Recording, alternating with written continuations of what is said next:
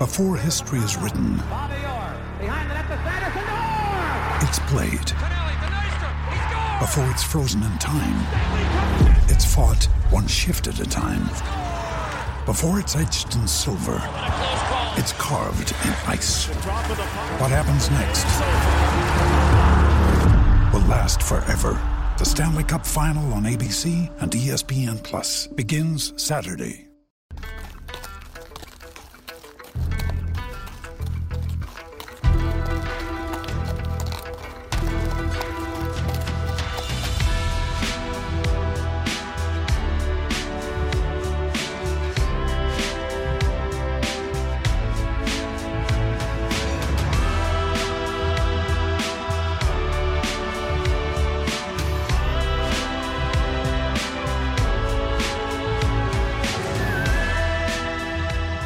G'day everyone and welcome to another episode of On the Turnbuckle here on mypodcasthouse.com. Tony Shebeki with you. I'm also joined by my co-hosts, Welshie and Lyle. Hello, Welshie. Very good day, Tony. It's awesome to be back after a decent break. I mean, you worked last week, but the rest of us didn't. Are you refreshed? Nah. No. Lyle, what about you? I'm feeling full of optimism at the minute, Tony. Good wrestling is easy to find at the minute. So is shit wrestling. I'm not interested in finding shit wrestling. I haven't got time for that. Don't worry. Don't worry. Even when I'm not looking, sometimes it finds you. But look, we're coming out of lockdown. You did really well last week, Tony, moderating the round table. So I want to say congratulations to that, mate. Well-received episode that didn't involve Welshie or I. So I don't know what that says. I know, Tony, that you always hang out for my feedback on episodes that I'm not on. No. I was a little bit worried when the episode dropped and Welshie hadn't mentioned in the group chat a good episode this week, Tony. I privately messaged Tony and told him so you put that fire out. Some areas that he could improve. Yeah. No, Tony, you were that was really good.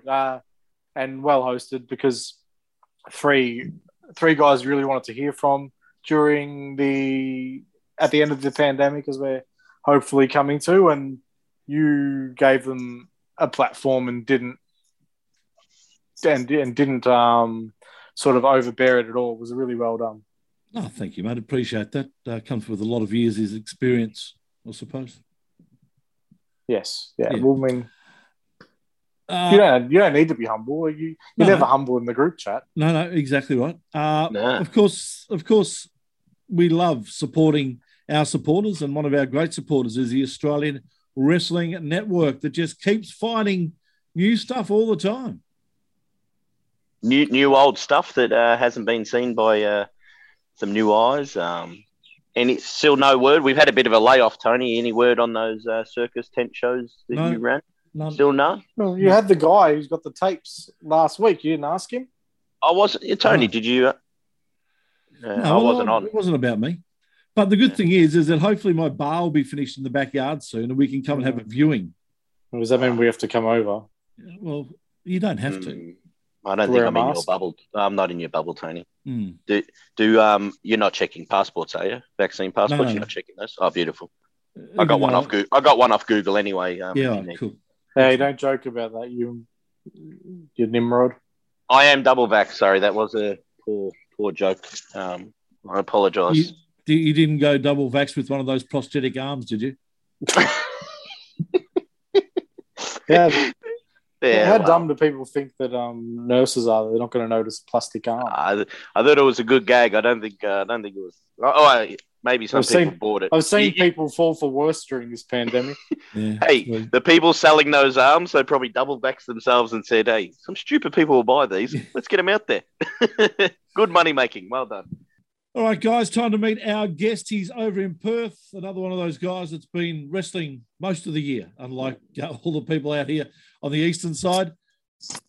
Julian Ward joins us. G'day, Julian. How you going, guys? Excellent, thank you, mate. What's it been like as a wrestler to continue wrestling while the rest of the world has been, or the rest of Australia anyway, has been in hiatus?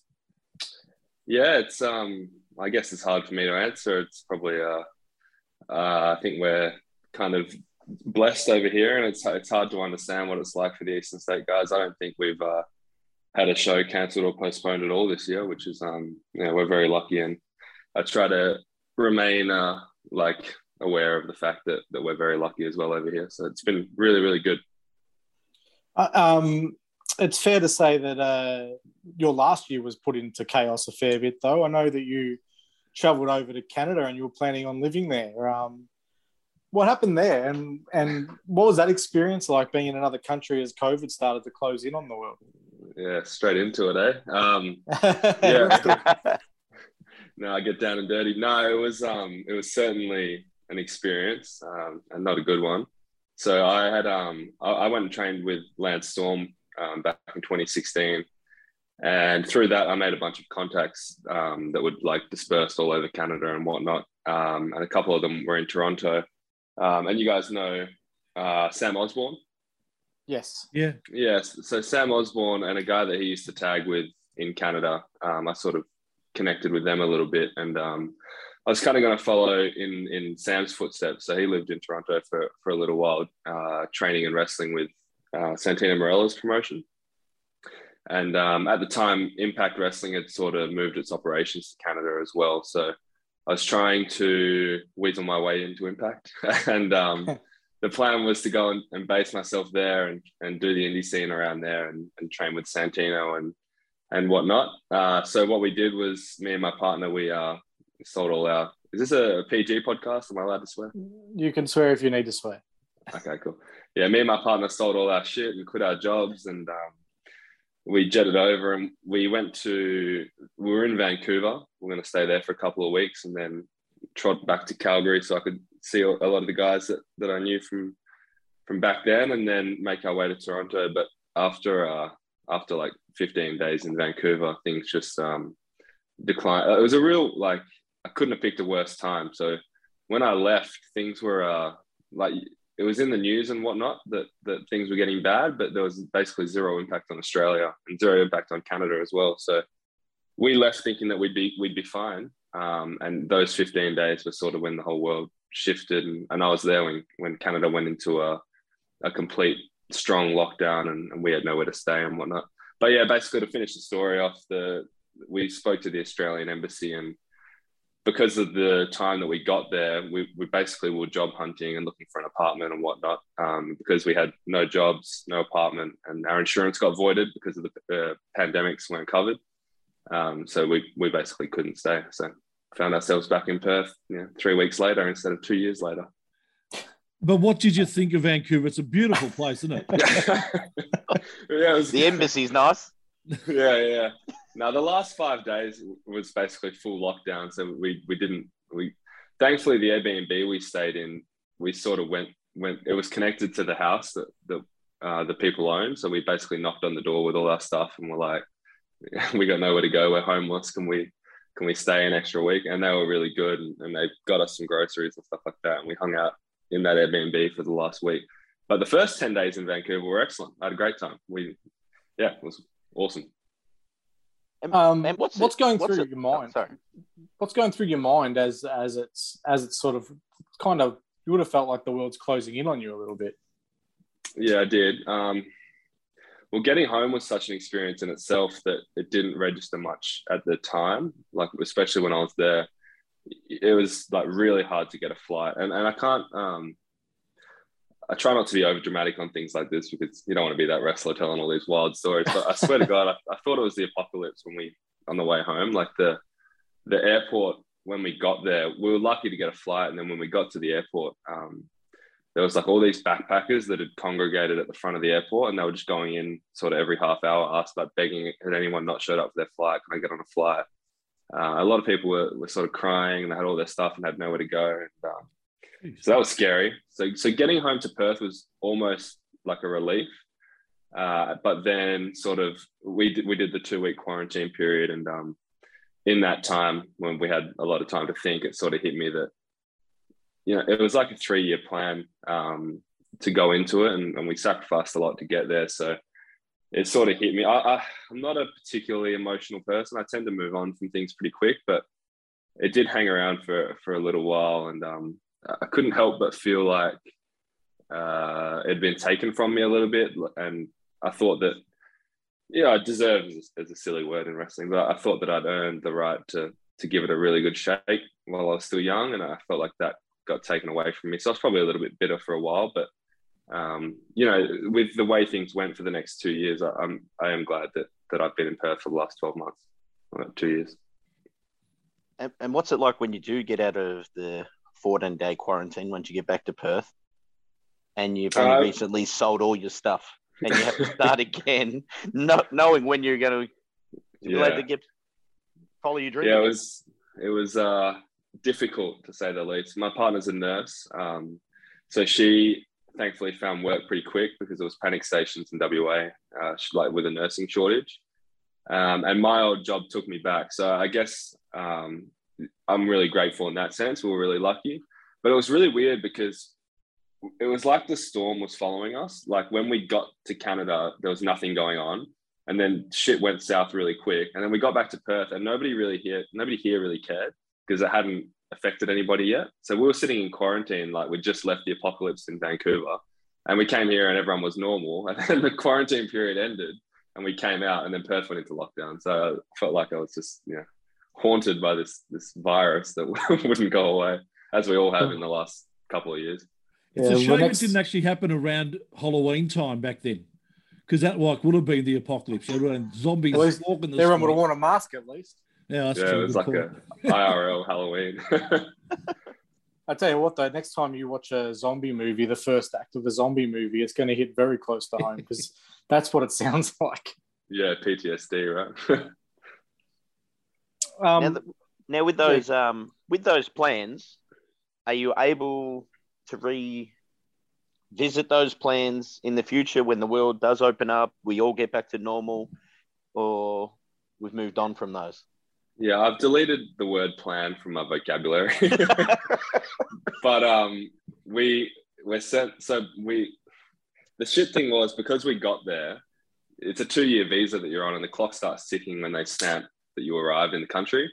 So we got 15 days and our visa will expire within the next 3 months. But there are ways to sort of go around and get another one and get your way back. So we're definitely not ruling it out. And it was also something aside from wrestling that sort of just as a person I wanted to do for my own development, and living abroad, I think would be an experience that you would take with you. I don't know if any of you guys have done it, but you'd probably take that with you for the rest of your life. So it's definitely something that we are going to work to try and get back to eventually. Now you've had a more positive experience in Canada previously. Let's talk a little bit about training with the great man Lance Storm, who has had a hand in quite a lot of Australian wrestlers over the journey. Yeah, it certainly has. It was great. It was probably, I sound like such a mark, but it was probably the best time of my life, I think. I think just, it was another time I quit my job, by the way. I quit my job at the time. I was 20 years old. Your resume's all over the place. Yeah, you're not wrong. I was 20 years old and I didn't have a whole lot of responsibility at the time. So I chucked my job in at Woolies, cutting fruit, and spent all the money I had to go over there. And it was such a good decision. Like, just living like a wrestler for 3 months. So Lance has, he's got a house that he owns that it's like first in, best dressed. So the first 6 or 7 people that book into his academy can live there. So we lived at Lance's second house and, just training 5 days a week. And then on the weekends, it was just like, what shows can we get to? How far away are they? How can we get there? And like, we had guys that we had a really, really good class. I was really lucky. Like, I heard from the Calgary boys that they can be a little bit hit or miss, because obviously Lance doesn't know these people when he takes them in. You have to send him like an application letter, but anyone can make themselves look good on paper, especially a bunch of wrestlers, right? So, but we had a really good class. We had guys that had come over that were trained by Progress in the UK. We had an Irish guy, and then a bunch of guys from the States that had done a bit of training as well. And it was such a good crew of people. So just living with them and focusing on wrestling literally 24/7 was awesome. I wish I could go back. Not obviously, I wish I could go back to Canada in general, but to that experience, that was awesome. Well, I mean, obviously, there's really good schools that you've been training at in Australia, but how does Lance Storm get you thinking differently about wrestling? Yeah, it's a good question. A lot of people have asked me that. It's I guess there's not. I think what WA has a separate issue to some of the other states in the sense that like we have no like grizzled dudes that are in their late 50s that wrestled 30 years ago and have seen the business evolve. We're very lucky to have like Dave and the OGs that have been wrestling for 20 odd years, but Lance had sort of been involved by that point for I don't know, the better part of 30 plus years. And he's just done things that a lot of the Aussie guys didn't get to do. Not that they weren't good enough, but ECW, Japan, he did like when they were running tournaments in Europe, he would travel around and do the tournaments. And he just had such a wide array of experience that he parlayed into this like, what do you call like a training syllabus almost, where you sort of went A through to Z his way. And I think that just being trained again, start to finish, after I already had a good grasp of the basics, was like a really nice little mixture that spat me out a much, much better wrestler. So I could bump and chain wrestle, and I thought I was pretty decent. So then I went to Lance and started completely again. And just the little things along the way, it really changed the way that I approach wrestling. And then Lance was really good with the guys that had some experience. He would sort of criticize them differently. And it was a lot about psychology. And then the other thing that Lance spoke about a lot, which I've taken on, is like the business aspect, because that's one thing in Australia, you know, the business side of wrestling gets lost a little bit sometimes because we all just want to wrestle. And I completely understand that, obviously. But like approaching it like a business and marketing yourself and making good decisions that are like investments in your wrestling future it's been something that sort of has been important to me since then. Which is interesting, because as I look through your record as a wrestler, I see that probably 99% of your matches have been in WA. You haven't really been picked up by the eastern states at all. Is that by choice, or has the opportunity just not thrown itself open? I'm sure you guys have spoken to I know you guys have spoken to people from Perth, and like, yeah, I think just being based here is it's really, really hard. Like I was just talking about the business side of things, right? If you want somebody to bring you over to Melbourne and that flight's going to be $550, it's pretty arrogant of us to think that we're going to sell $550 worth of tickets. Yeah. So that you need to find ways to make yourself valuable, obviously, to other promotions around the place. But yeah, so I've wrestled in Sydney a couple of times, and then this year, in the last few months, I've started bouncing back to Wrestle Rampage in Adelaide. But honestly, boys, like it's just been really hard to get booked in Melbourne. I've thrown the feelers out there a few times, and sometimes I got peanuts in return, and then sometimes I got not right now. And you know, I'm just hustling away, waiting for the time to arise. I'm not bitter about it at all. Wrestling's just timing. You know, there might not have been a spot. I might not have been good enough at the time. I might not have been valuable enough. So as long as I keep working on myself as a complete package, I'm sure that the opportunity will arise. But it's definitely something that I want to do. In my experience, there might be a few promoters just not paying enough attention to WA, to be honest, because there's so much great talent out there. Well, that's what I was going to say. Off the back of that, we had David Storm last week on a round table talking about wrestling around Australia at the moment, and he went to lengths to point out just how good wrestling is over in WA at the moment, the amount of fantastic talent that's there at the moment. There's probably no need as a wrestler for you to develop anywhere else apart from your home state. Yeah, that's definitely a valid way of approaching the whole situation. I don't know if you guys are caught up on EPW or still have it on the to watch list, but like, I don't know, without sounding like a salesman, our shows in the last 12 to 18 months and beyond, I don't know how many other indies are putting out as good of a product as we are. And you know, if that comes off as a little bit arrogant, then I would implore the fans to go and watch. And if I'm wrong, then I'll put my hand up and say I'm wrong. But our product has been like, the match quality is right up there. They're investing in the production. They have long-term plans, so the stories make sense. And also the other thing is we've had the ability to train for the last 2 years without any hindrance for the most part, which a lot of the Eastern State guys haven't. So we're just working like really, really hard, and everyone's sort of bought in. Like Perth. Are you guys been to Perth? Perth's a pretty small place. Yeah, fantastic. Yeah. So it's small in the sense that like you can get anywhere in half an hour. So everyone that's involved in EPW is just always around and always trying, and we're like we're all on the same team, and we've identified the fact we have an opportunity where our quality of wrestling, quality of show is really high. So if we keep pushing that, there's no ceiling on how popular EPW can get. So in that sense, living here and being a part of EPW is enough for a lot of the guys. I want to make a career out of wrestling. I don't want to go to work. I'm a personal trainer. I have to get up at 4:15 every morning. I don't want to do that forever. So unless my boss is listening to this, in which case, sure, I'm happy to do it. Great job. Fantastic job. But yeah, so, to do that, you need to be more places, know more people, and do more things. So for me personally, I do need to get out and about, but there is for sure no shame in being an EPW through and through person, which a lot of our guys are. So. But one thing you have been able to do that is almost rare in West Australian wrestling is you are appearing everywhere in Western Australia.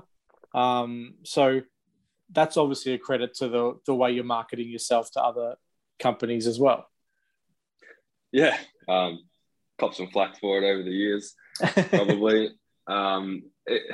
It's a little bit less like, I don't know. How long have you guys been around wrestling for?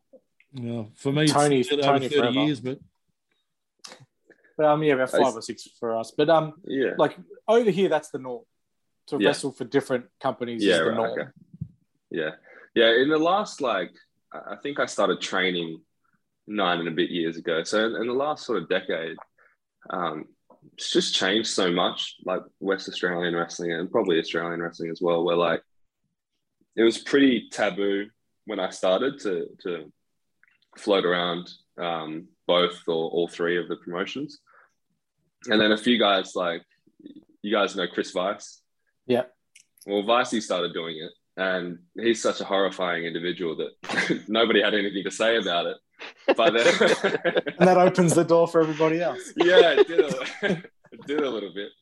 I wouldn't say anything to Vicey either. No chance.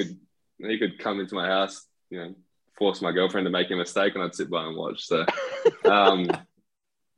it kind of opened the door a little bit, and I saw it as an opportunity just to get better. I've always wanted to be a really good wrestler, if nothing else. If I was a guy that never went anywhere and never did anything, and nobody knew me, at least if I looked back on my matches, I could be proud of the work that I did. And I just thought at the time, EPW running once every 6 to 8 weeks, I just didn't think that I could develop enough doing that. So I made my own decision to bounce around and try and get as much experience as I could. And sometimes, I've had good and bad experiences all over Western Australia. So, but I wouldn't trade them because it's made me have a better understanding of what it is to be an Australian wrestler. There was a company announced its arrival this week. I'm not sure if you're across that. Renegades of Wrestling. I did see that on Twitter, yeah. And announced Chris Fresh and Mikey J and Chris Fresh. Yeah. And we'll go into that a bit later. But I'm wondering, they've announced that they want to be national. Mm-hmm. So that must give you some hope that there might be that avenue to sort of get booked, and maybe they travel to Perth, you get booked, and then you're in front of them, and so when they travel, you can go with them. Yeah, well, I think hope is illegal in wrestling. If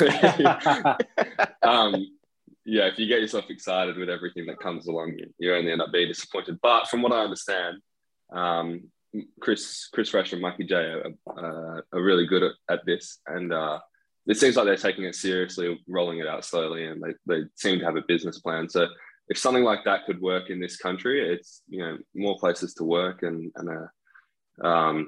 just another experience to have. It's definitely exciting. It must be exciting for a lot of the guys that are based in Victoria that are sort of in limbo at the moment to have the idea of another place to work. Yeah, I'm excited to see who they link with and who they announce, because Mikey and Fresh definitely have a good eye for talent and a good eye for storytelling. So if anyone's going to make national work, I reckon they can do it. The dog agrees. Yeah, the dogs loves a cameo. And what's your experience been like going over to Adelaide for Wrestle Rampage? I know you're on the show in a couple of weeks on the 6th of November. What's it been like as a whole? It's been awesome. Adelaide for Wrestle Rampage in particular, for a lot of wrestlers around the country, can be a little bit intimidating. They just approach wrestling a little bit differently with like guys like Jag and Jonah Rock that were sort of in charge of the ship at the time, and now with AJ Istria being such a big player in Rampage, it could be a little bit intimidating to go and wrestle their way. You know, they're very influenced by Japan, and for them, what I've picked up on is like a great culture of, if you're not training hard and you're not like putting in like proper hard yards, then you don't deserve to be on the shows. And while that's obviously, we can all understand it's a good thing, it does intimidate some people.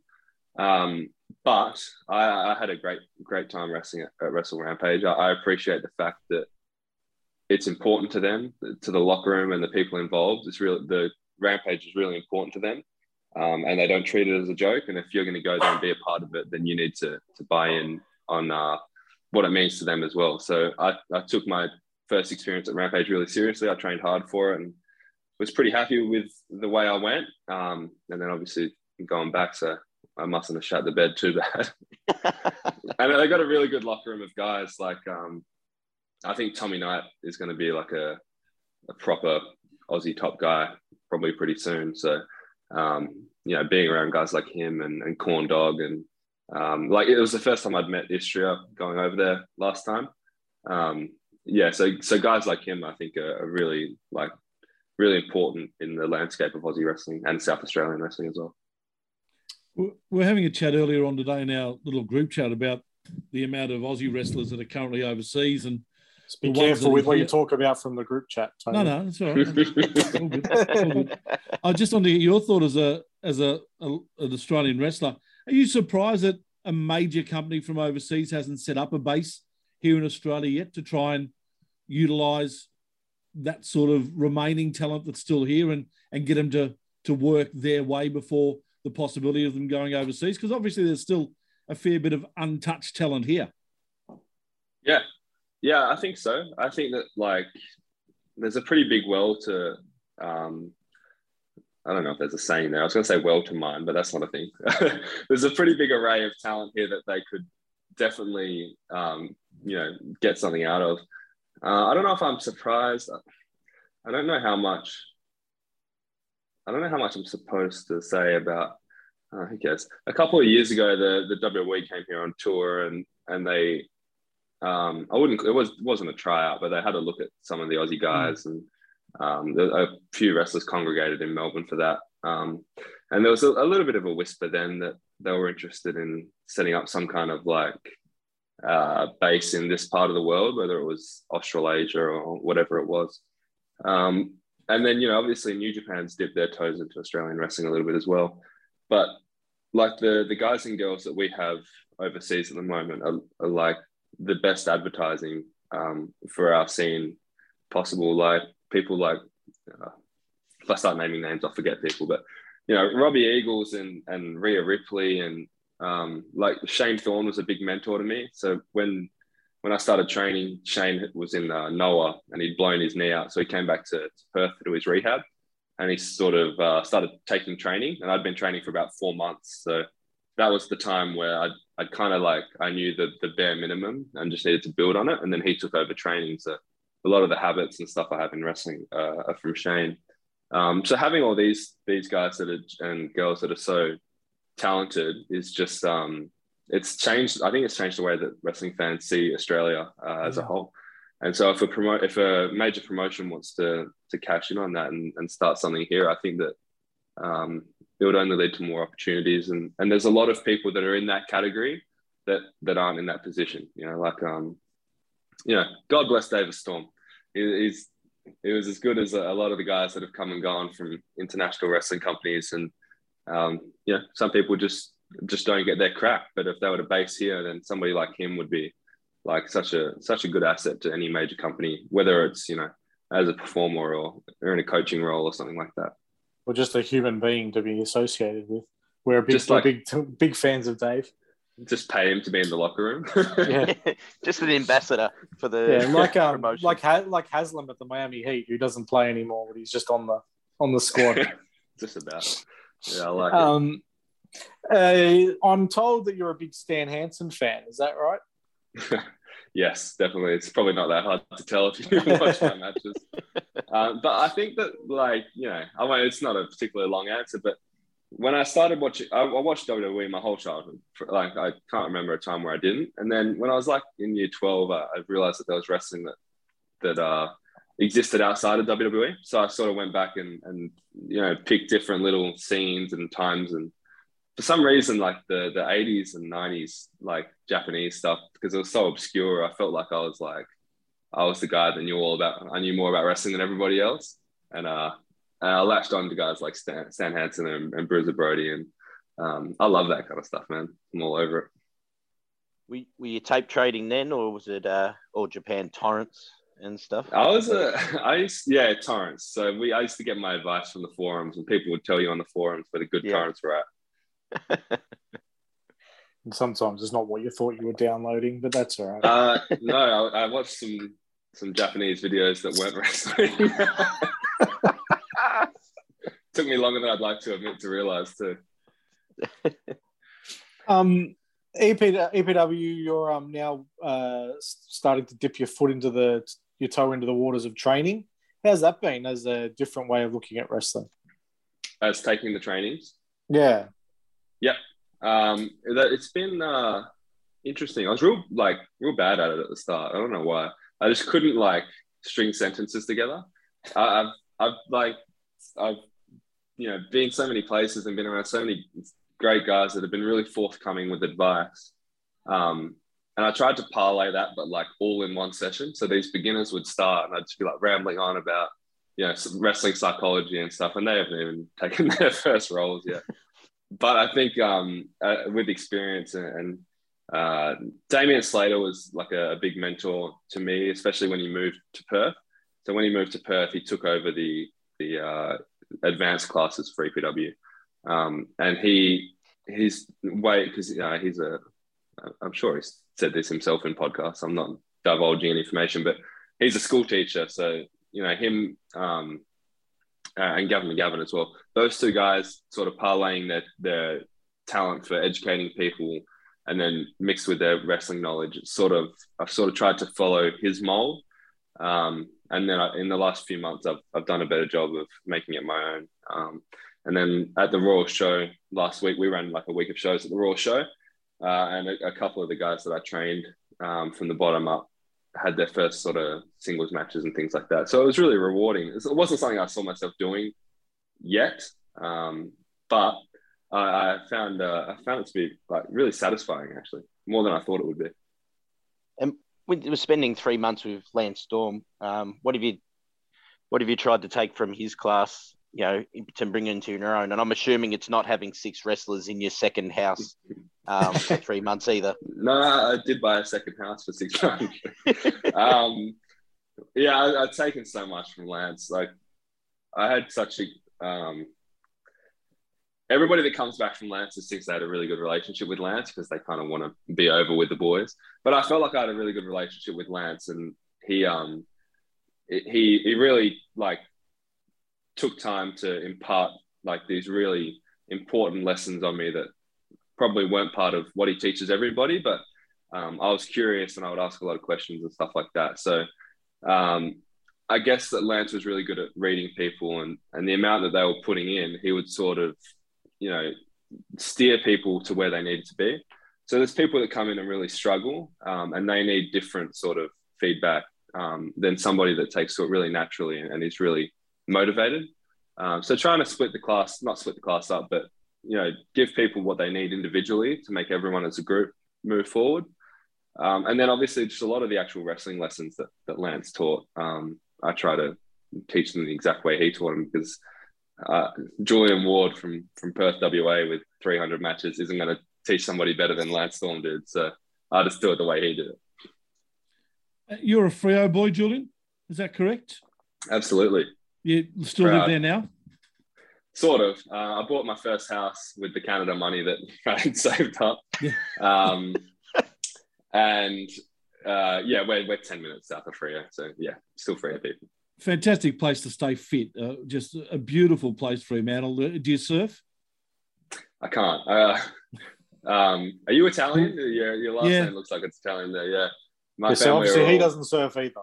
I'll tell you what, the chili mussels in Fremantle are just absolutely amazing. Have you spent some time here, have you? Yeah, I've been there a few times.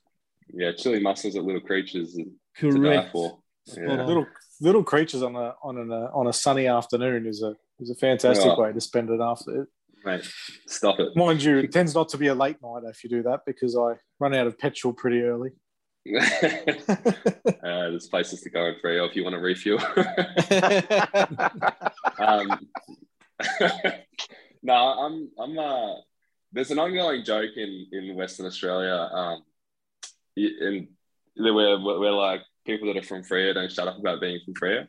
So I'm going to cop some shit if I continue to talk about it. But it's a real, like, you can be from Perth, but being from Freo is just a little bit different. You know, we're a port city, and there's a different culture down here, and it's just a little bit different. And I'm proud to be from Freo, for sure. But it's exactly the same in Adelaide. Adelaide and Port Adelaide people are totally exactly the same. There's just this angst from Adelaide people against Port Adelaide people. The same. Have you been to Port Adelaide? Yeah, no, I totally understand it. Somebody told me it was pretty grim. I thought it sounded really nice. I don't know if they were ribbing me or grim. What. Yeah, is it? Okay. Yeah, there's a good American barbecue place in Port Adelaide, and that's about it. You might have to send it to me so I can put it on the list for next time I'm there. Yeah. Just don't take a wrong turn and end up in Elizabeth. Okay. No. Sounds like Tony's about to picture. Yeah. Well, no, it's the same with Perth, isn't it? If you're ever looking for extra training as a wrestler, just go get a job as a security bloke in Northbridge. I mean, it's a fantastic way to do extra training. I mean, look, Freo is one of those things where it's like the locals get the best of Freo because if you're in the wrong area of Freo at the wrong time, it can get pretty grim. Yeah. But once you know where you're going, best place on earth. What's it been like with EPW? I'm going to go back to wrestling here. What's it been like for EPW since they've taken over Schwa as a sister promotion? It was really good because I came the champ. So I know you are the champ. Yeah, no, it's good. It's not quite like a developmental territory, but there are definitely people that get chances to do their thing on Schwa shows that probably wouldn't. Like the EPW Gate 1 shows, it's quite hard to crack onto that roster. You know, they're not. There's only so many spots. And we have a lot of trainees, probably more than a lot of different places do. So Schwa coming in has just meant, you know, a place that the up and coming wrestlers can get out in front of a paying crowd, and go through the whole experience and you know, polish their craft and try and get noticed to get on Gate 1 shows.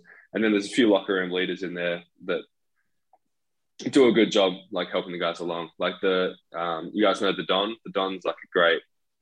He's a great person to have in the locker room. He's a really good wrestler as well, obviously, but he's just like really important to the younger wrestlers, and really, like, in wrestling sometimes people want you to be good but not as good as them, whereas the Don's, like, he seems like he's genuinely invested in the young guys of Perth, the young guys and girls of Perth, getting as good as they possibly can. So those type of people are the people you want, you know, at the head of the ship, and he's like an integral part of running the Schwa show. So it's going good so far. Is it a different crowd? Yes, it is a little bit. EPW kind of made a conscious effort to. It seemed like the way that wrestling was going, that the people that were going to spend the most money and get the most invested in the product were like the 18 to 25 to 30 sort of plus year olds, whereas a lot of our audience was like, you know, the families and kids and stuff like that. And the problem with them is they come and, you know, the kids come and the parents have a laugh at the wrestling and the kids jump around and then they don't come back for a year. So we sort of geared towards, you know, trying to make a product that would really reel in that the demographic as everyone tweets on. And Schwa's, yeah, exactly. And Schwa's gone more toward like family-friendly shows that everybody can enjoy. So, and it's good balance for the Perth scene as well. Getting the opportunity to work in front of different crowds is good for the development of a wrestler as well, I would assume. God, yeah. Like, it was probably the first 5 years of my career that my sole purpose was getting my shit in.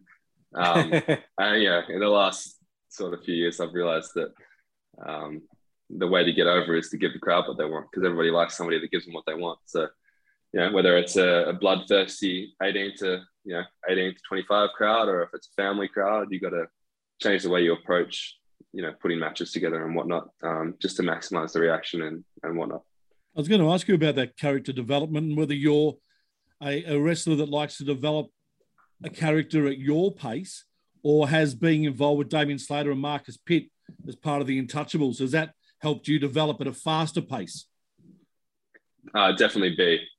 That's the one side of wrestling that I've struggled with the most, and I still do to this day. Like, I came from playing footy and stuff like that was my background. So transitioning into wrestling, I didn't find the physical side of it particularly difficult. I kind of like took to it like a duck to water as far as, you know, the rolling and bumping and footwork and that went. But I really hit a road bump when it came to character development. It's just it's something I struggle with. So I had to really put in more effort than a lot of the guys did. And I think that there does seem to be that divide where there's some people that know their character inside out and can get over, but just battle with like the fundamentals of wrestling. And then there's the opposite, which would be me. But being around Slater and Marcus Pitt, it completely changed, like, both the way that I viewed my character and the way that the crowd viewed me. I definitely owe those guys a lot, because I certainly wasn't on their level when they put me in the Untouchable stable. And then throughout, you know, just soaking up everything that they were doing, the crowd sort of started to see me as an equal. And I became more confident that I did know what I was doing when it came to character work, and I could get my character, I guess, over with the crowd, if you will. So were you a backman or a forward when you were playing footy? I played on the wing. Oh, okay. So you're a neutral type of character. So yeah, that's all right. That's how I played, Tony. Oh, but you're very neutral. Very easy to be a heel when you're a defender, and very easy to be a face when you're a forward. I don't know. I never thought about it like that. I feel like the forwards they're always the heels, especially if they're playing against your team. Oh, that's true too. Yeah, I think playing as a wingman as a footballer is like being a young wrestler. You just got to get your shit in and don't worry about what the defensive side of footy. That's what I want to do. Yeah, pretty much. That's a good way to put it. That's how I approached it. Yeah. Well, being in the stable with Marcus and Damien, obviously their in-ring talent is some of the best in Australia, but, you know, their character work and them both knowing their characters, probably two of the best guys in the country to sit under the learning tree. Mm-hmm. Yeah. Both like really good at different things. Like I can't exemplify enough. Like Marcus Pitt is he's like so good. Like so good. It's such a travesty that he isn't on TV every week. And he wasn't that far off a couple of times, but he's so like adaptable. He's done everything in wrestling in terms of like the way that he's been used on shows and the way he's presented his character. And like he's completely 180 with what he's doing now, even to what he was doing like a year ago in the Untouchables. But if you know what I realized when I was watching the show on the weekend, I was watching his entrance and I was like, it made me feel really insecure because I was like, shit, man, I don't know my character like that. Like, you know, I know what I'm doing and like, I believe every step that I take once I go through the curtain, but he's on another level. It's like, he's fully like fucking dude looked possessed. Like he looked like he was fully possessed by the Marcus Pitt that was on EPW shows. And then Slater's like, he's different. He doesn't do anything like extravagantly character oriented, but he never, ever does anything that Damien Slater wouldn't do. It's never there's never a point where you're watching him where you feel weird, because it's everything he does is on brand, and that's just it just comes with being on such a high level. There's not that many guys in the world that are much better than those guys. They're right in that mix, and then it's just, from there it's just a matter of opportunities and whatnot. But I truly believe that Pitt and Slater are two of the best wrestlers in the world. I don't feel weird saying that at all. I think if you were in Perth and you saw them every month, you'd feel the same way if you don't already. Yeah. Well, speaking of on the weekend, it was touch and go that we were going to have you on, because you did beat up a good friend of ours, Davis Storm. What's it like getting in the ring with him? Any chance you've got? I wrestled Dave in my first ever match, not 9 years ago. And then wrestled him on the weekend. That's pretty much the only 2 times we've ever wrestled. But it's different. It's different. It's like what I said about Marcus Pitt rings true with Dave as well. He's like, he is Davis Storm all the time.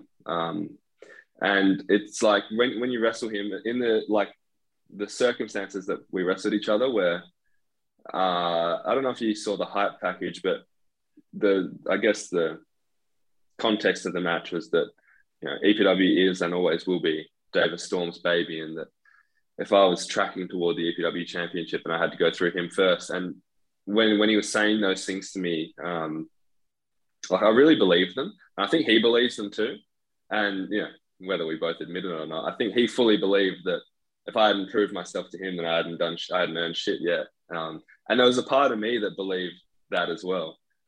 So going into that match, I certainly felt a lot of pressure. And then, without giving away too much, when we were in there, it was just an intensity that not a lot of guys carry themselves with. He wants you to I always end up cussing too much. I'll try not to, but he wants you to fucking go at him, and he wants to go at you, and he wants to, he loves that kind of shit, and it's something that I've struggled to you have to go to a different place to bring all that out. And he took me there like not a lot of other guys have. It was weird. At the end of the match, I was kind of emotional, which I said before, I'm never emotional. I tend to deal with things pretty well, positive, negative, or otherwise. But it was just a weird emotional experience wrestling him. He's just so good and so intense, and he's so passionate, and he feels it so much when he's out there, and then he brings that out of the guys that he wrestles. So he, just being in the proximity of the ring with him, you come out a million times better. Gives you something to draw on the next time you're in a similar context. Fantastic stuff. Hey, it's been great talking to you, Julian. Really appreciate your time. Enjoy the remainder of 2021 and what that brings, and hopefully 2022 for all of us is a brand new start for everything, and you can start maybe planning a future. Yeah, thanks, so. Good on you, mate. Julian Ward joining us here on The Turnbuckle. Thanks for having me, guys.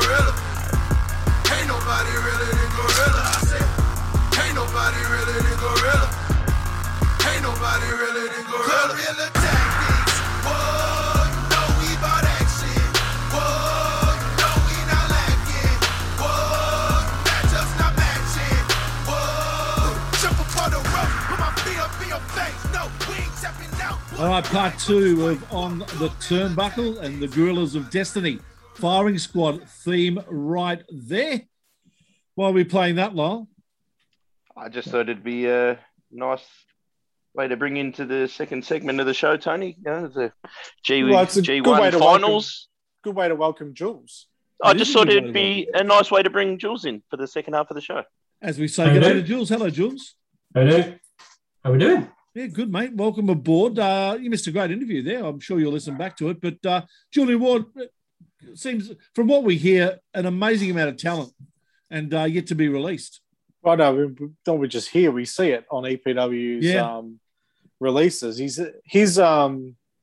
His last 12 months of, like, I know he said EPW's last 12 months have been as good as anywhere in the world, but his last 12 months has been as good as anyone in Australia at the minimum. So I'm hoping that when the world opens up, we start to see him get around the country. You were a former Perth person, Jules. Have you seen an improvement in his development as a wrestler? I've been following him sort of quietly since about 2018 when he... and loudly on occasion, I've heard. When he was at the Dean against Lockie Hendricks, and there was kind of talking WA versus Victoria match. And keenly followed him since then through his time in the Untouchables. And he's really got around Perth and picked up some belts around the other promotions in Perth as well. So, I can't wait to see him travel a bit more because he's, very much untapped potential. Yeah, well, there was big raps on him before he was going to leave the country pre-pandemic, and now 2 years of non-stop training virtually in Perth under, Mikey Nichols, Damian Slater, Davis, Marcus Pitt, Gavin McGavin. It's a parade of it's ridiculous, isn't it? Yeah, it's ridiculous over there. Unfortunately, they're an island to themselves, especially at the moment. Yes, well, yeah. If you're from Adelaide, you can get there. One thing I will never forgive him for, though, is beating Showtime Clyde in SHWA. Showtime Clyde, absolute diamond geezer. Yeah. Is that why you heckled him drunkenly one night? Yeah, probably. I'm such a mark for Showtime Clyde. He's just retired. So. All right, let's get into this week's topic, gentlemen. And we kick it off with news of a brand new promotion that's going to kick off in Australia in 2022 called the Renegades of Wrestling. Yeah, so the brainchild of Mikey J and Chris Fresh, who successfully were at the helm of MCW for the golden years of Australian wrestling that we've had recently. And when this comes out, they'll have announced their first roster member, which is Lockie Hendricks, who is one of, if not the best character worker in the country. Yeah, I see you pumping your fist there, Tony. You wrapped with that announcement, mate. Fantastic for them. He's a very good worker. Just because I don't like him, I don't appreciate his work. I do appreciate his work. Yeah. I mean, I obviously have been outspoken in my love for young Lachlan, and he's a massive talent. So to have him as that first announcement, not surprising. Him and Chris Fresh, very close collaborators for a long period of time, but you just know that there's going to be some really enticing lover boy story that's going to be told, and I'm there for it. Yeah. Are we allowed to speculate on or who we'd want to be the next announcement? You can speak on national. So there's this. They're going to be a national promotion. So your ability to speculate is only inhibited by your imagination, Lyle, which is a fair inhibition for you. But I'm already thinking Lockie Hendricks. That's my Again, well done. The lover boy, the guru. We might see the guru finish that. That's three faces of Lockie, you reckon? Yeah, just Sanjay Dutt. 60-minute Lockie show. But no, I'll watch that.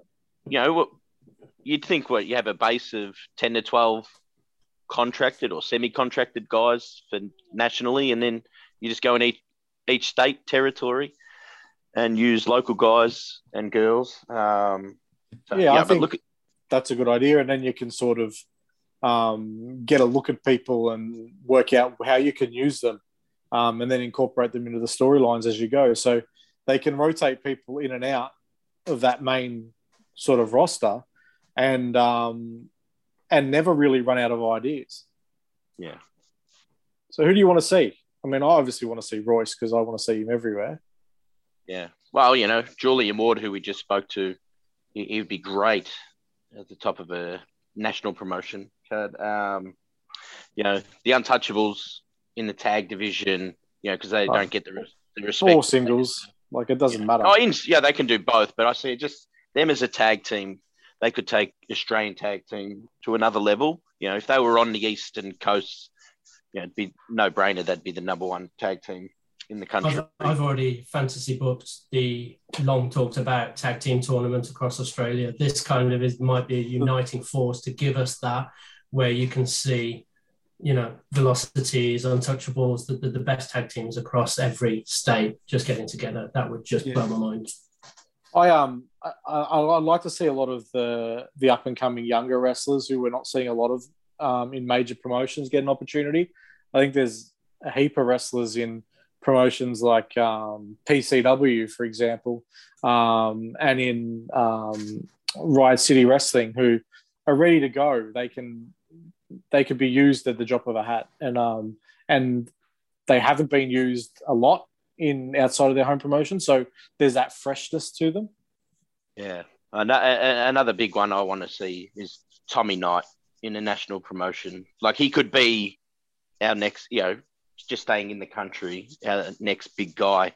He could take over the whole country with the work that he did, that we've seen him in Deathmatch Down Under and what he's doing in Wrestle Rampage. I'm excited to see him if he gets the call up.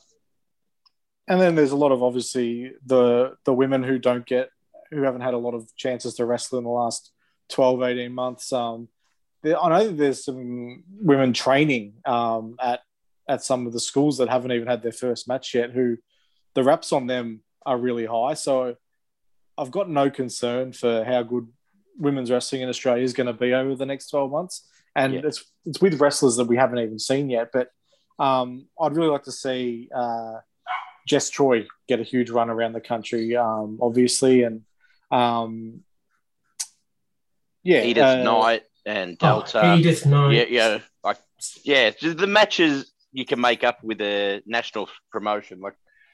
Cherry Stevens, there's actually no ceiling on what she can do at her age as well. Stella Nix as well from Perth. You've got Lena Cross, who is legit one of the best wrestlers, full stop. Yeah, it's the question I want to know is, do they need a commentator or an MC or something? Or I don't know. Message them. Okay. I'll just ask Andy Coyne if he's. The good news is that it gives us another team in WrestleBrania to beat next year. Well, we are the champions. That's right. Yes, we are collectively. Do we get Jules' name engraved retroactively on that trophy? I got to find where it's been put, because I put it up when we moved into this new house. I put that trophy up on the mantle. It's been moved. I've got to work out where it's been put. I keep putting it back. Jules is like the relay runner that runs in the heat but doesn't actually make it in the final, but still gets a medal anyway. I mean, you didn't go to the final either. No, let's just say it's like a cross between Freebird Rule and I'll be like NWO 2000 or the Heidenreich in the Road Warriors reboot. The New Day. Perfect. You're the Disco Inferno incarnation of the NWO. Oh, that hurts. Harsh. That hurts. That's harsh. Poor Disco. Speaking of finals, talk to us about the G1 finals, boys. Yeah, stoked for this. I think obviously my fantasy booking was to have Zack Sabre Jr. have the same run as he did in the New Japan Cup in 2018. Looked pretty good. Didn't work out. So my favourite vegan got beat. It's a cruel world. And where's Jules on that list? Oh, well, all right, he's my second favourite then. I thought your first favourite vegan retired. We had him on the show a couple of months ago. Richie? Yeah. All right, so Zack Sabre Jr. is my third favourite. Who's Zack Sabre Jr., Tony? Where's Charlie Evans on that list? He's my fourth favourite now. Now that he lost the other night, he might not even be in the top five. Who is he? Zack Sabre Jones. That's him. I think it's been a really well booked tournament. With Naito going down with the knee injury early, obviously had to shuffle some things and some draws, and I didn't think I would say it, but Yano and Ishii had one of my favourite matches. I thought I was my only one when I sent that in the group chat, so I was happy that a couple other people did enjoy it, because Yano can wrestle when he needs to or wants to. That's not his shtick, but Ishii brought the fight out of him for, it wasn't long, but he did. So that was good. And he defeated him too. Shenanigans. I love it. What do you think, Jules, about Kota going to the finals for his 4th year in a row? No, I'm just not. I'm not having it in any way as a booking decision or as a prediction. Yeah. Look, I think it's been super great. I have you right about that Yano Ishii match. He's got an amateur background, and also shout out to Tangaloa as well and to Zack Sabre Jr. That's another match where they switched up their styles, and it was much more of a striking match. So I think they've done really well. But look, I think it's I don't know. My prediction and my wish is that Okada has to go through United Empire to get to Will Ospreay at Wrestle Kingdom. That's what I'm calling, but I'm never right.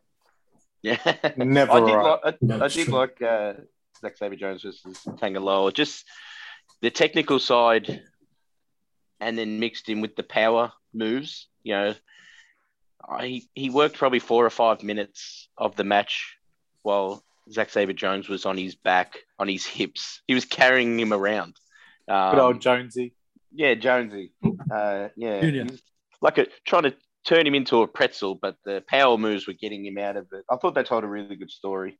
Jules turn the TV off in disgust after that match. He didn't even watch the main event afterwards. No, the very second that the pin was counted, TV was off. You missed an amazing match. You vegans stick together, don't you?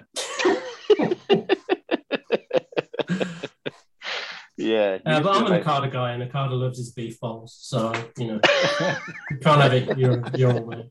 Yeah. So I'm looking forward to Cobb versus Okada. Is that tonight?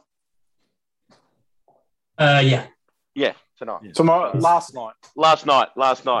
So no spoilers. Yes, Okada won. Yes, Cobb won.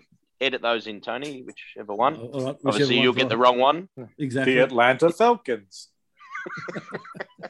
Hey, we're all a bit upset over the last few months as Aussies were being cut from the WWE list, but the great news is they're starting to find new homes. Buddy Murphy's found New Japan and the Iconics to Impact Buddy Wrestling. Matthews. Buddy Matthews, Tony.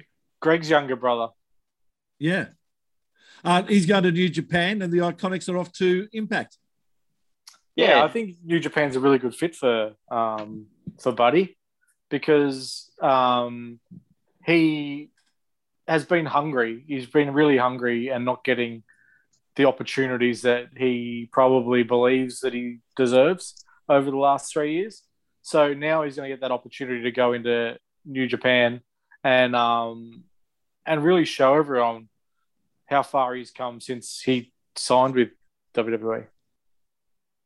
It's incredible that the amount of Australian talent in New Japan now, and they're not being bundled together either. So when you think about Aussie Open, who are there in United Empire, obviously Robbie, Mikey, Buddy, it's just, I think we're just feeding the global stage like no other country, for sure. Yeah, I mean, I think that it would be a really good landing point for Jonah as well, if that's where he ends up. Like, I'm not sure where Jonah's looking at the moment or who he's talking to, but I see New Japan as would be a really good landing place for him as well, because it would be comfortable. It suits his style, and I think he'd be over.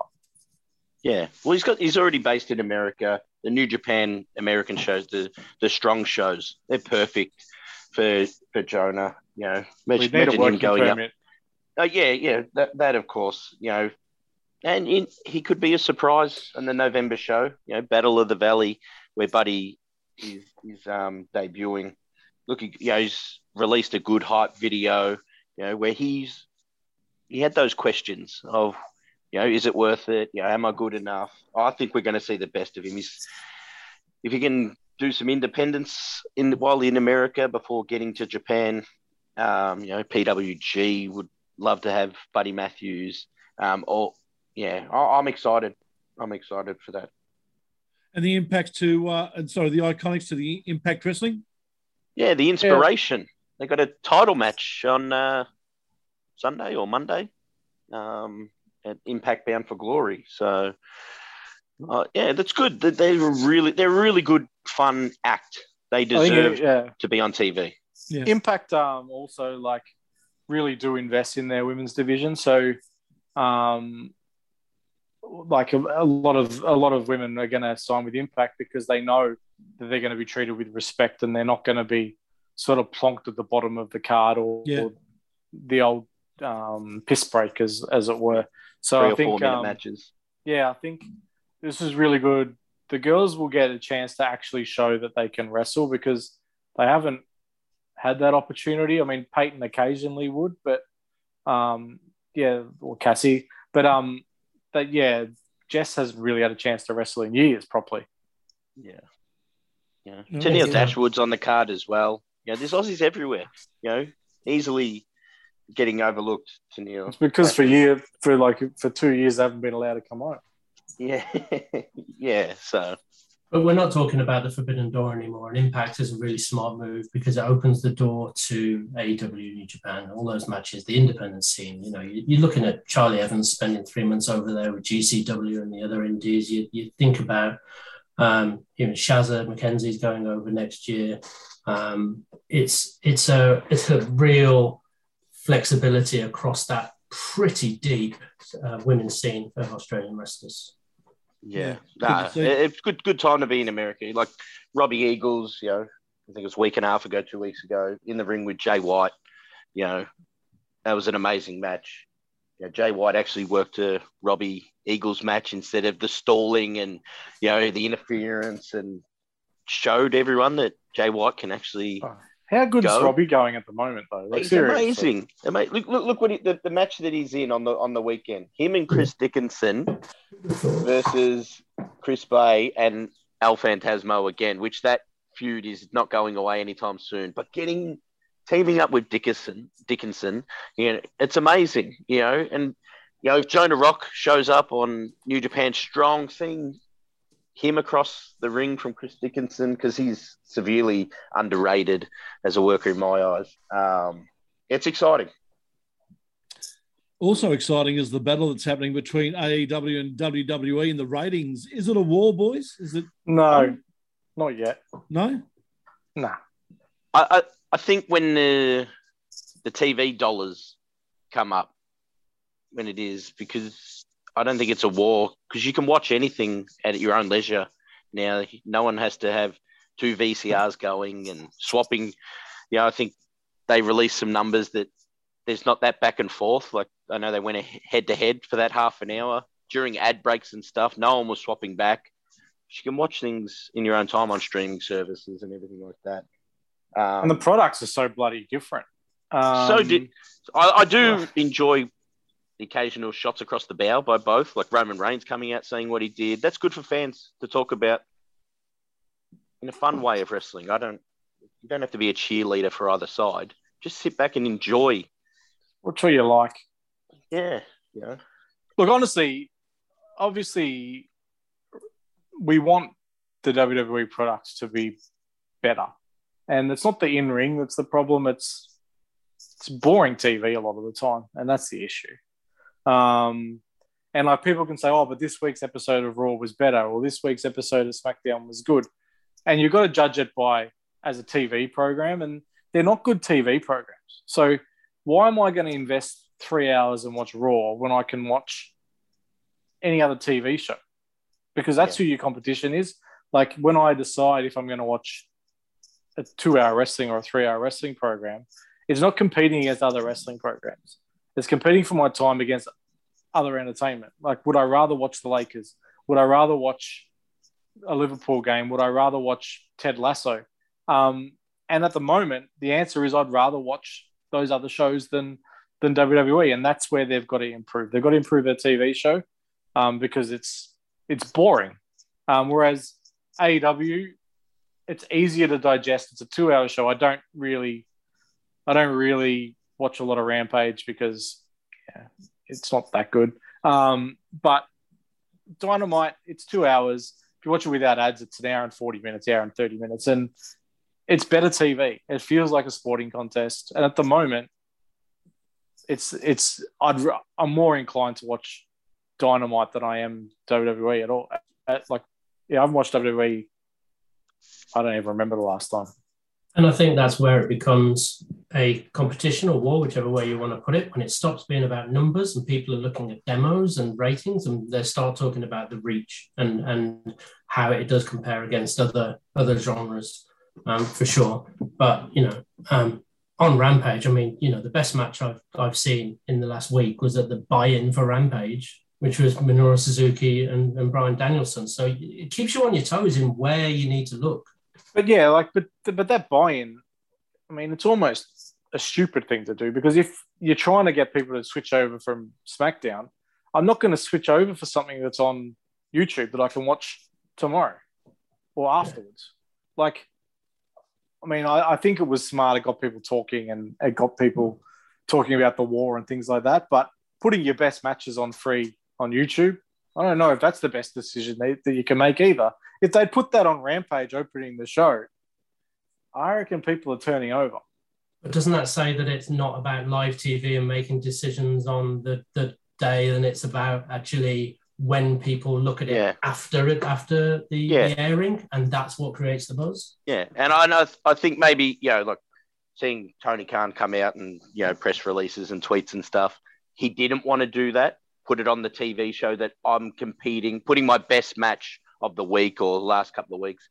If you guys are going to go head to head, well, I'm going to counter this. He doesn't want to be that counter programming like NXT did when they moved to Wednesday nights. Publicly, he might not want it, but you can watch it whenever you like. Will it hurt your viewing if you watch that YouTube match on a delay? No, if you stay away from spoilers, which is pretty easy to do if you stay the winner of that match is not important. Sorry? The winner of that match isn't important. It's not. It's an exhibition match. Well, it's a dream match in the making. Yeah. It's a thank you to wrestling fans and probably to Daniel Bryan. But Bryan Danielson, really, because you could see. There's no stakes, so spoilers are unimportant. Yeah. Even with spoilers, that's not going to get me to not watch it. Yeah, no, of course not. The big difference between, I find, with WWE and AEW product, I watch an AEW show. Do I like everything on it? No. But do I have fun watching it? Yes. With WWE, though, if you watch a bit of the show that you don't like, the good part is you'll get to watch that same match 3 weeks in a row. That too, obviously. Well, you see the contrast. You got Edge versus Seth Rollins. I don't know how many times they've been in a ring. Roman Reigns versus Brock Lesnar. I don't know how many times they've been in a ring, but it feels like they've been in the ring together forever. And I that's just the feeling I get, because it just seems like there's no new guys getting to the top of the cards. The crowds are a massive part. That's why NXT takeovers were so great for so many years. People forget how good the crowds were there. AEW obviously has the better buy-in from their crowds. They're having fun from, majority of the shows.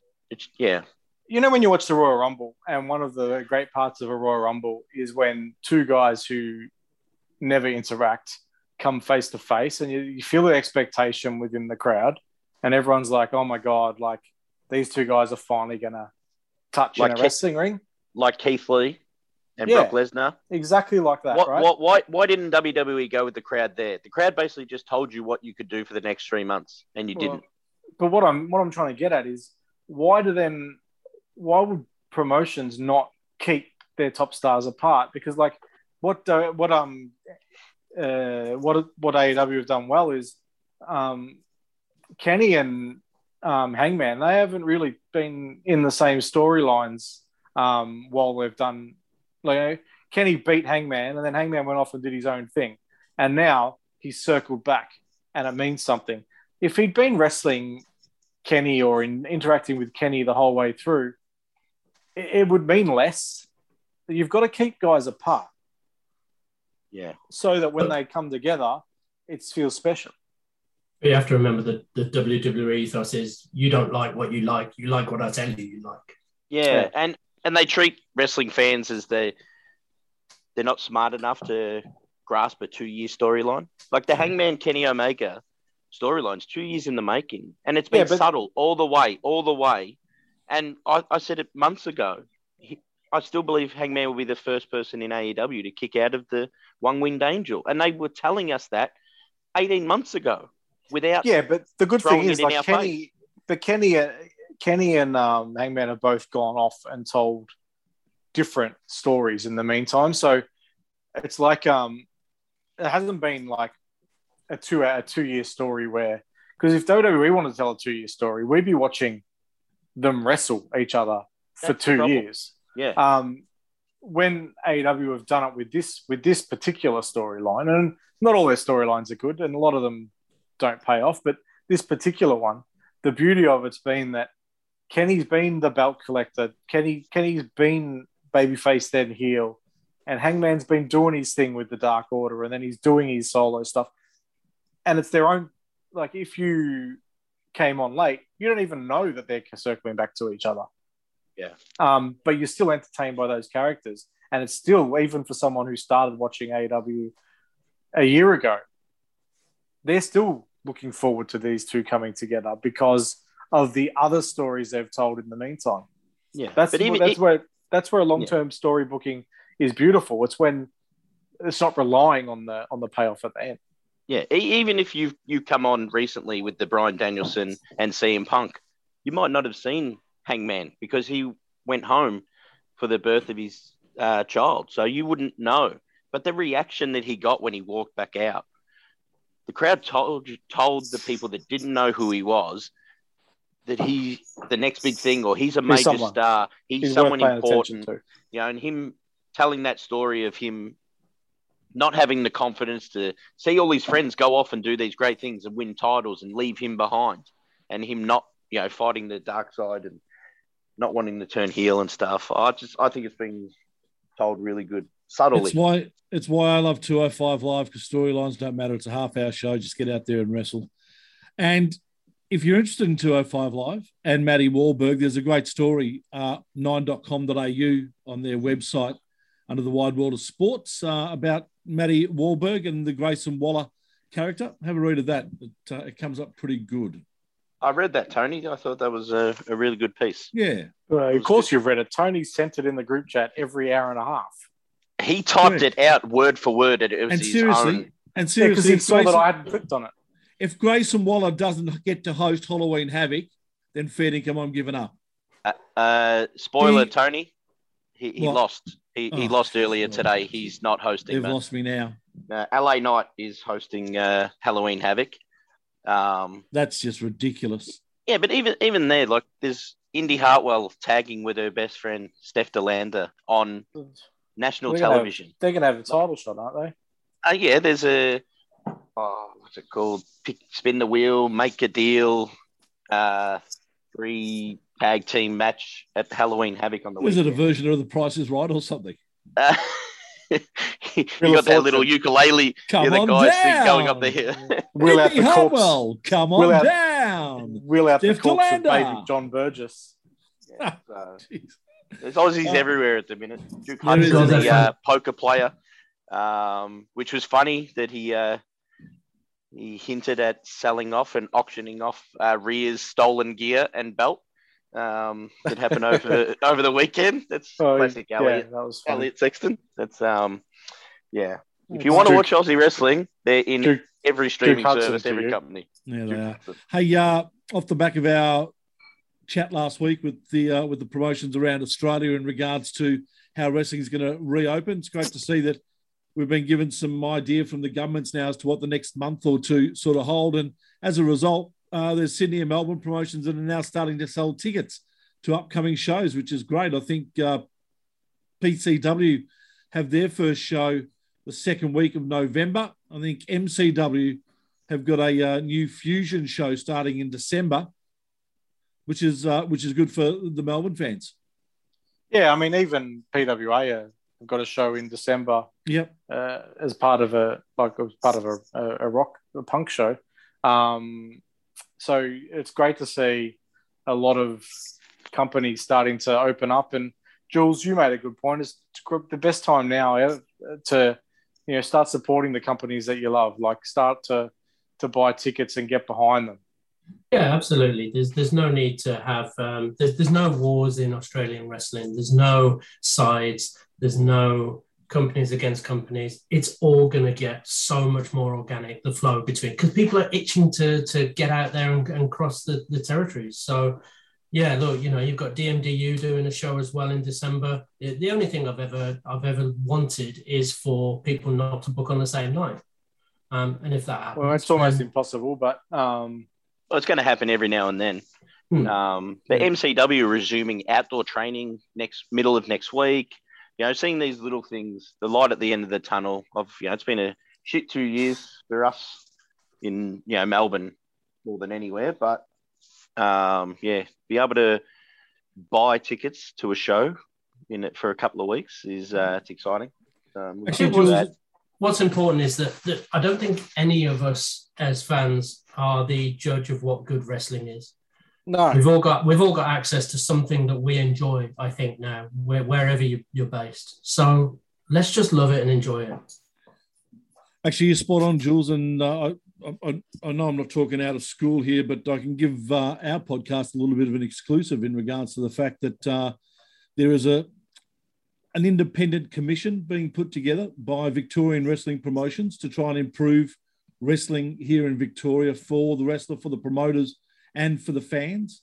So as a collective, it's hoped that all the Victorian promotions will get together and start to set down some ground rules on how promotions should be run, on how wrestlers should be treated, and on how fans also should get their worth as well. So they'll need a big name to sort of manage that situation. Well, and funnily enough, I'm available. The position of the independent chairman of that group. So chairman, so somewhere like sitting down, I assume. Yeah, I wanted the term commissioner, but they wouldn't give it to me, so I've gone with chairman. It's you. Yes, it's me. I thought he was doing a bit. I thought you were doing a bit, Tony. No, I've definitely accepted the position. So looking forward to that. Had a good meeting with MCW and PCW last week, who are the guys behind sort of kicking it off. And now over the next couple of months, look to get all the promotions on board and just set ground rules for how people should run promotions and how wrestlers should behave. Things as simple as having defibrillators at wrestling events. That just should be a standard thing. That sort of stuff needs to happen. And hopefully all the promotions can start to sign off on things like that, barriers around rings and things like that to protect fans. So, yeah, they're the things that will be brought up and spoken about. Barriers around merch tables to protect fans in the UK.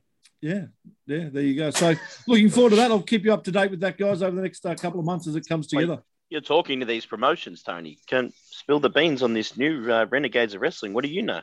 No. Well, but I'm not talking to them about their promotion. It's a scoop or something while you're there. Tony's just making it about himself. The first meeting was all about what perks he could have. Yeah. And how many of his kids he can get in the shows. Did you know that there was lifetime membership, free entrance to MCW and PCW? I never knew that existed. Oh, you got one for yourself. What about, did you look after the other three guys here or just yourself? No, I'm the independent chairman, mate. Well, could I have a lifetime membership? Well, having said that, you're only as independent as who buys you your lunch. I am looking for a secretary, Lyle. I don't want to be stereotyped. So if you're interested. Yeah, that's fine, mate. Yeah. I'm happy. What do I entail? Answer the phones, help put up the circus tent for your town hall meetings. Promotions. You get to go Secretary to the does all the work. Get my hot dogs and dim sims. Secretary does all the work on any committee I've been on. And if I know myself, I'll get the hot dogs and the dim sims ready 4 hours before you're ready to eat them, Tony, cold. Good man. Hey, let's have a look at what's coming up on the weekend. Just before we do, I just want to give a shout out to Ant Cava, who announced during the week that he's contracted COVID, which is unfortunate. So, obviously a strong fit. Like he's a bodybuilder. So he's obviously as fit as you can be, and he's been knocked around a fair bit by this. So make sure you take care of yourself. Good on him for being so open and honest with it as well, because it'd be very easy to just close up and be worried about what people think when you catch COVID, and it's not your fault. So, hopefully he gets well soon. Yeah, fingers crossed. Nothing on Friday around Australia, but on Saturday, NHPW have Trick or Treat at the Coburn Youth Centre. And this is part of my new independent chairman role. I actually get to say things properly now. I assume that Lyle must have written it differently. No, it's I wrote it phonetically for him this week. And Venom Pro Wrestling at High Voltage 5 are running that at the Showman's Club. So a couple of events happening around Australia. Thank you, guys. There's probably 3 or 4 more that Lyle's... It's ACW in Adelaide are running Saturday night as well, Tony. Obviously, you didn't scroll down on the run sheet enough. No, I'm right down the bottom. Academy, so I'm actually right down the bottom. Is there a second page? No. You must have missed it, Tony. You did open the show on last week's, September run sheet. So, just keep scrolling down there, mate. It's there. I hate people who don't accept responsibility. So do I. Makes me sick, fucked up, Lyle. Tony. That's it. End of story. Hey. Language there, commish. The chairman. He's going to be chair shots next. Yeah, Sergeant Slaughter, the commissioner over here.